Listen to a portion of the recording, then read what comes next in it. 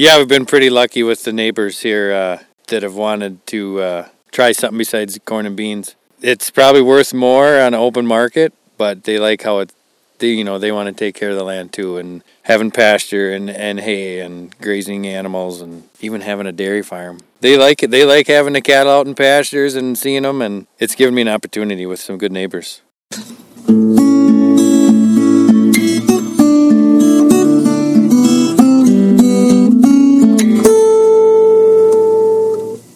Welcome to the 324th installment of Ear to the Ground, the Land Stewardship Project's podcast on family farming, regenerative agriculture, community food systems, and local democracy. I'm Brian DeVore, editor of the Land Stewardship Letter. Driving through the Midwest in late fall can be a monochromatic experience. As the corn and soybean harvest is being taken in, it's clearer than ever that this duoculture of row crops doesn't leave much life on the land once it's hauled off. That's why the hilly acres Jeremy and Jessica Holtz produce milk on in southeastern Minnesota stands out so dramatically.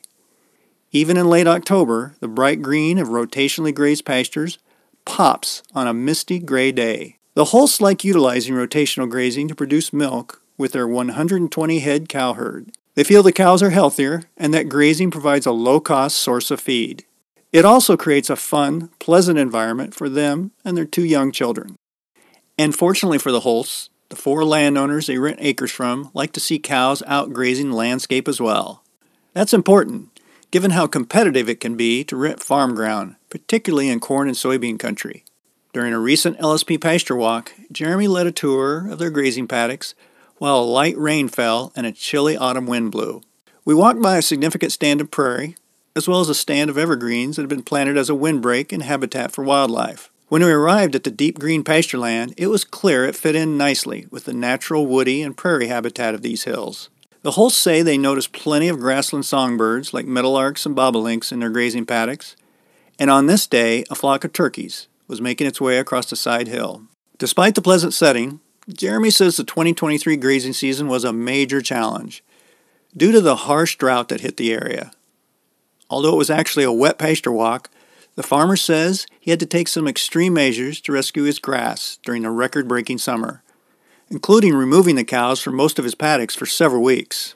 His strategy seems to have worked. By late October, the pastures are green and thriving, and the sorghum, Sudan grass, and field peas he planted as another source of forage were doing well. It was clear that by building soil health via the rotational grazing of deep-rooted perennial grasses and forbs, the Holtz had set up these fields nicely to take advantage of the moisture when it did finally arrive. Jeremy says in some ways he's been prepping for such a mega drought since 2013, when dry weather caused him to run out of hay for his cows. After the field day, Jeremy and I took shelter from the wind in the stand of evergreens and talked about how key it's been for his dairy operation to have landlords who support seeing more continuous living cover on the land. He started our chat by describing how the spring and summer of 2023 was one of the hardest he's had yet as a farmer. So you had talked about earlier, this is one of the hardest years you've had as far as growing conditions. Can you talk a little bit? You had not only drought, but it looks like some pest problems, some other things. Can you talk a little bit about what all was going on this year? We came out of winter. It was a slow spring, and we were always waiting for that alfalfa to green up, and a lot of places it didn't green up. So we had some winter kill, which was kind of depressing. And it was a wetter spring, which was good. We found out it was beneficial, but we had the drought in May, and in June, into July, got some rain. We had bug issues in June, in the hayfields, in the pastures with army worms. We had another drought in August and September. But I came through, and it will be okay, you know.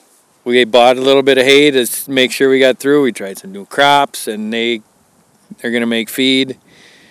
Yeah, it's, and the milk prices were bad too. Yeah. That was a kicker. On top of everything else. And then it's like, oh, the prices stink. Yeah. Well, talk a little bit. You talked about some alternative crops, and you showed us an example of that, and it looks like it's really doing well. Talk a little bit about how that was kind of a new thing for you. Yeah, we planted oats and peas into a hayfield that wasn't producing very well in the middle of August. And then actually in the middle of July, I planted some sorghum Sudan into another hayfield that was mostly grass and didn't grow because of the drought. And took a crop off of that, and then we'll take another crop with the oats and peas, and then the Sudan here, hopefully before November. And it's feed. It's good. There's good feed there. A lot more feed than what we got if I left it as a grassy hay. So cows will be happy. And that seems, Sudan and oats especially seem to be pretty resilient in the face of really dry conditions, don't they? Yeah, Sudan more than the oats. The oats I planted that later in the fall. It does better in the cooler season. In the Sudan, we got one rain the night I planted it, and that actually showed a lot of drought stress too, surprisingly. But it came through. And you took your cattle off the pastures for a bit too to kind of rest those pastures, and when things got really dire there. Yeah, we took them off three of the four pastures, 3 of the 4 main pastures. We brought them home for 4 to 6 weeks because there was no regrowth, and that was on all rotationally grazed pastures. It was that dry where the grass would not come back. So I got to say, we did a pasture walk, and things look. I don't know how recent it's been since you got a rain. It sounds like maybe it's been a week or so. You got a decent 2-inch rain or something like that. The pastures look really good. I think that it sounds like the rest maybe took care of it a little bit, or I don't know, but they really don't look as beat up as I thought they'd be. We're talking here on October 19th. We've had a pretty mild fall so far, and we've had a little bit of moisture, but they came back a little bit. They seem fairly resilient. Yeah, the rest is huge. Guys, we got an inch a week ago, but it actually kind of made things muddy, surprising, which is kind of nice. Yeah. And we actually got close to 4 inches maybe 3 to 4 weeks ago, and that all soaked up nice. And where there was growth starting, it really took off. The rest period of that grass really shows where you rested it and where it didn't get a rest. Yeah. In the hayfields too, they look tremendous. Mm-hmm. Going into fall, which is good, and into winter. So how many years have you been rotationally grazing these particular pastures that we toured today? I think we seeded them in like 07 or 09, so that's pushing 15 or so years. Yeah. And there's been dry years, but nothing like this year. Yeah. But they do look good going into winter, so there should be next year. You never know, but hopefully next year they produce like a normal year. Well, I'm wondering a little bit if you said it's been maybe 15 years, and you've been able to do that rotational grazing and build up that soil biome a little bit and the biology and the aggregate structure.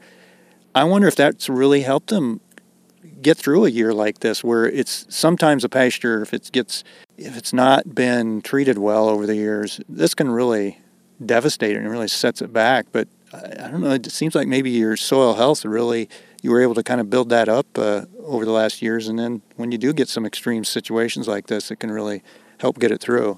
Yeah, from the first couple of years when it came out of corn and beans to where we have been, it for sure it's improved. There's always grass there, and it's managed where we make some hay, but the cattle on there, and the nutrients. Yeah, we had a dry year and we pulled them off, but it was the best thing because you look around and there's some really sick looking pastures this fall, and they shouldn't be if they would have managed them, better.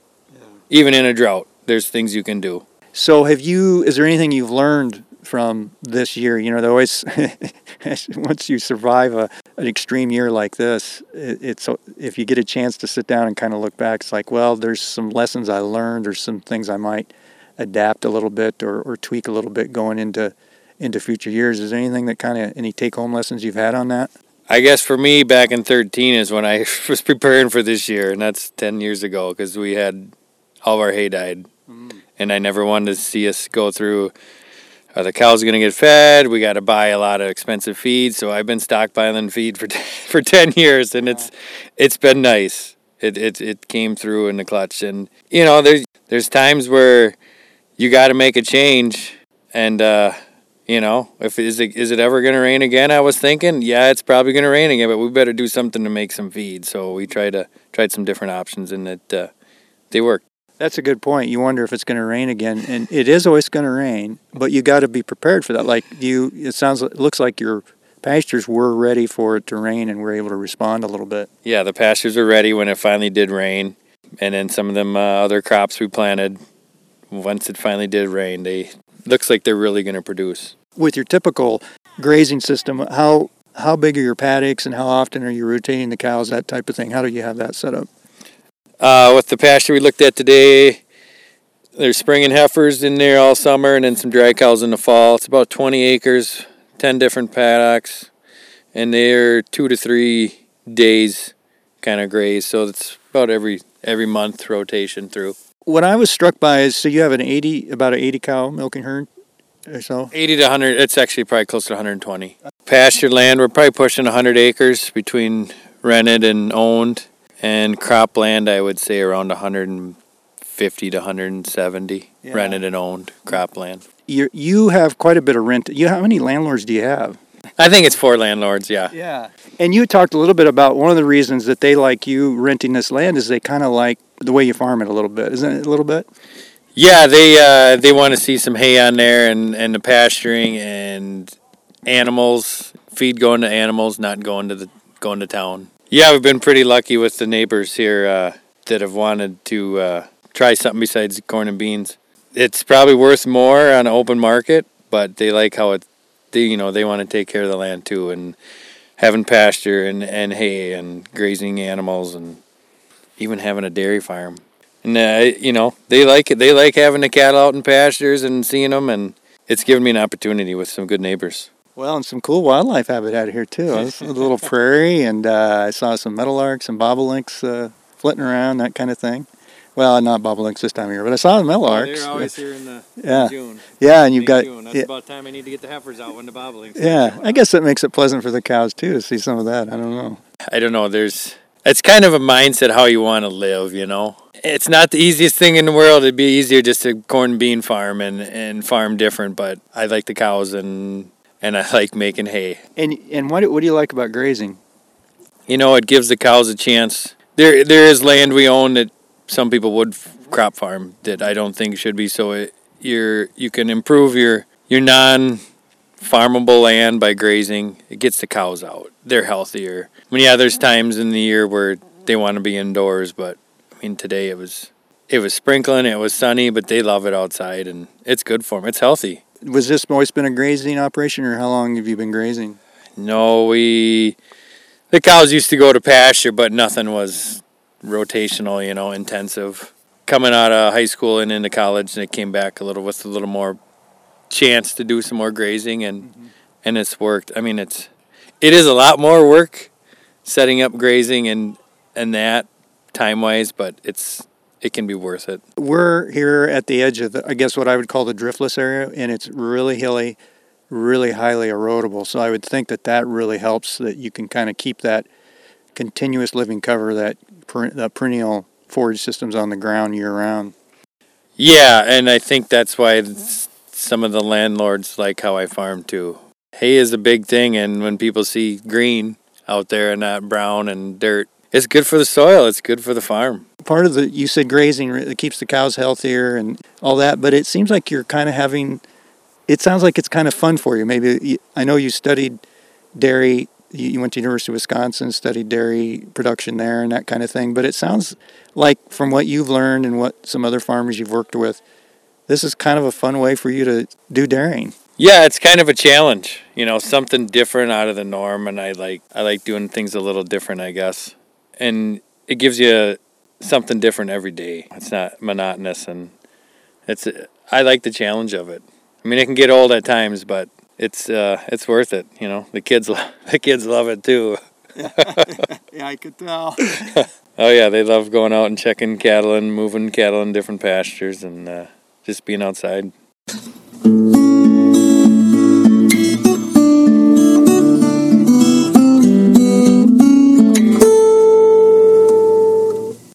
For more information on building soil health profitably and developing rental arrangements that promote good stewardship on the land, see the podcast page for Ear to the Ground episode 324 at landstewardshipproject.org. If you have comments or suggestions about this podcast, contact Brian DeVore at bdevore@landstewardshipproject.org, or you can call 612-816-9342. By the way, it helps us greatly if you can give Ear to the Ground a rating on whatever podcast platform you utilize. And word of mouth is the best way to spread the news about our podcast. If you like what you hear, Tell at least one person about LSP's Ear to the Ground. Thanks to Laura Borgendale, a Western Minnesota musician, for Ear to the Ground's theme music. And a special thank you to all of Land Stewardship Project's members who make initiatives such as this podcast possible. If you're not a member, visit landstewardshipproject.org to learn how you can support LSP. Thanks for listening.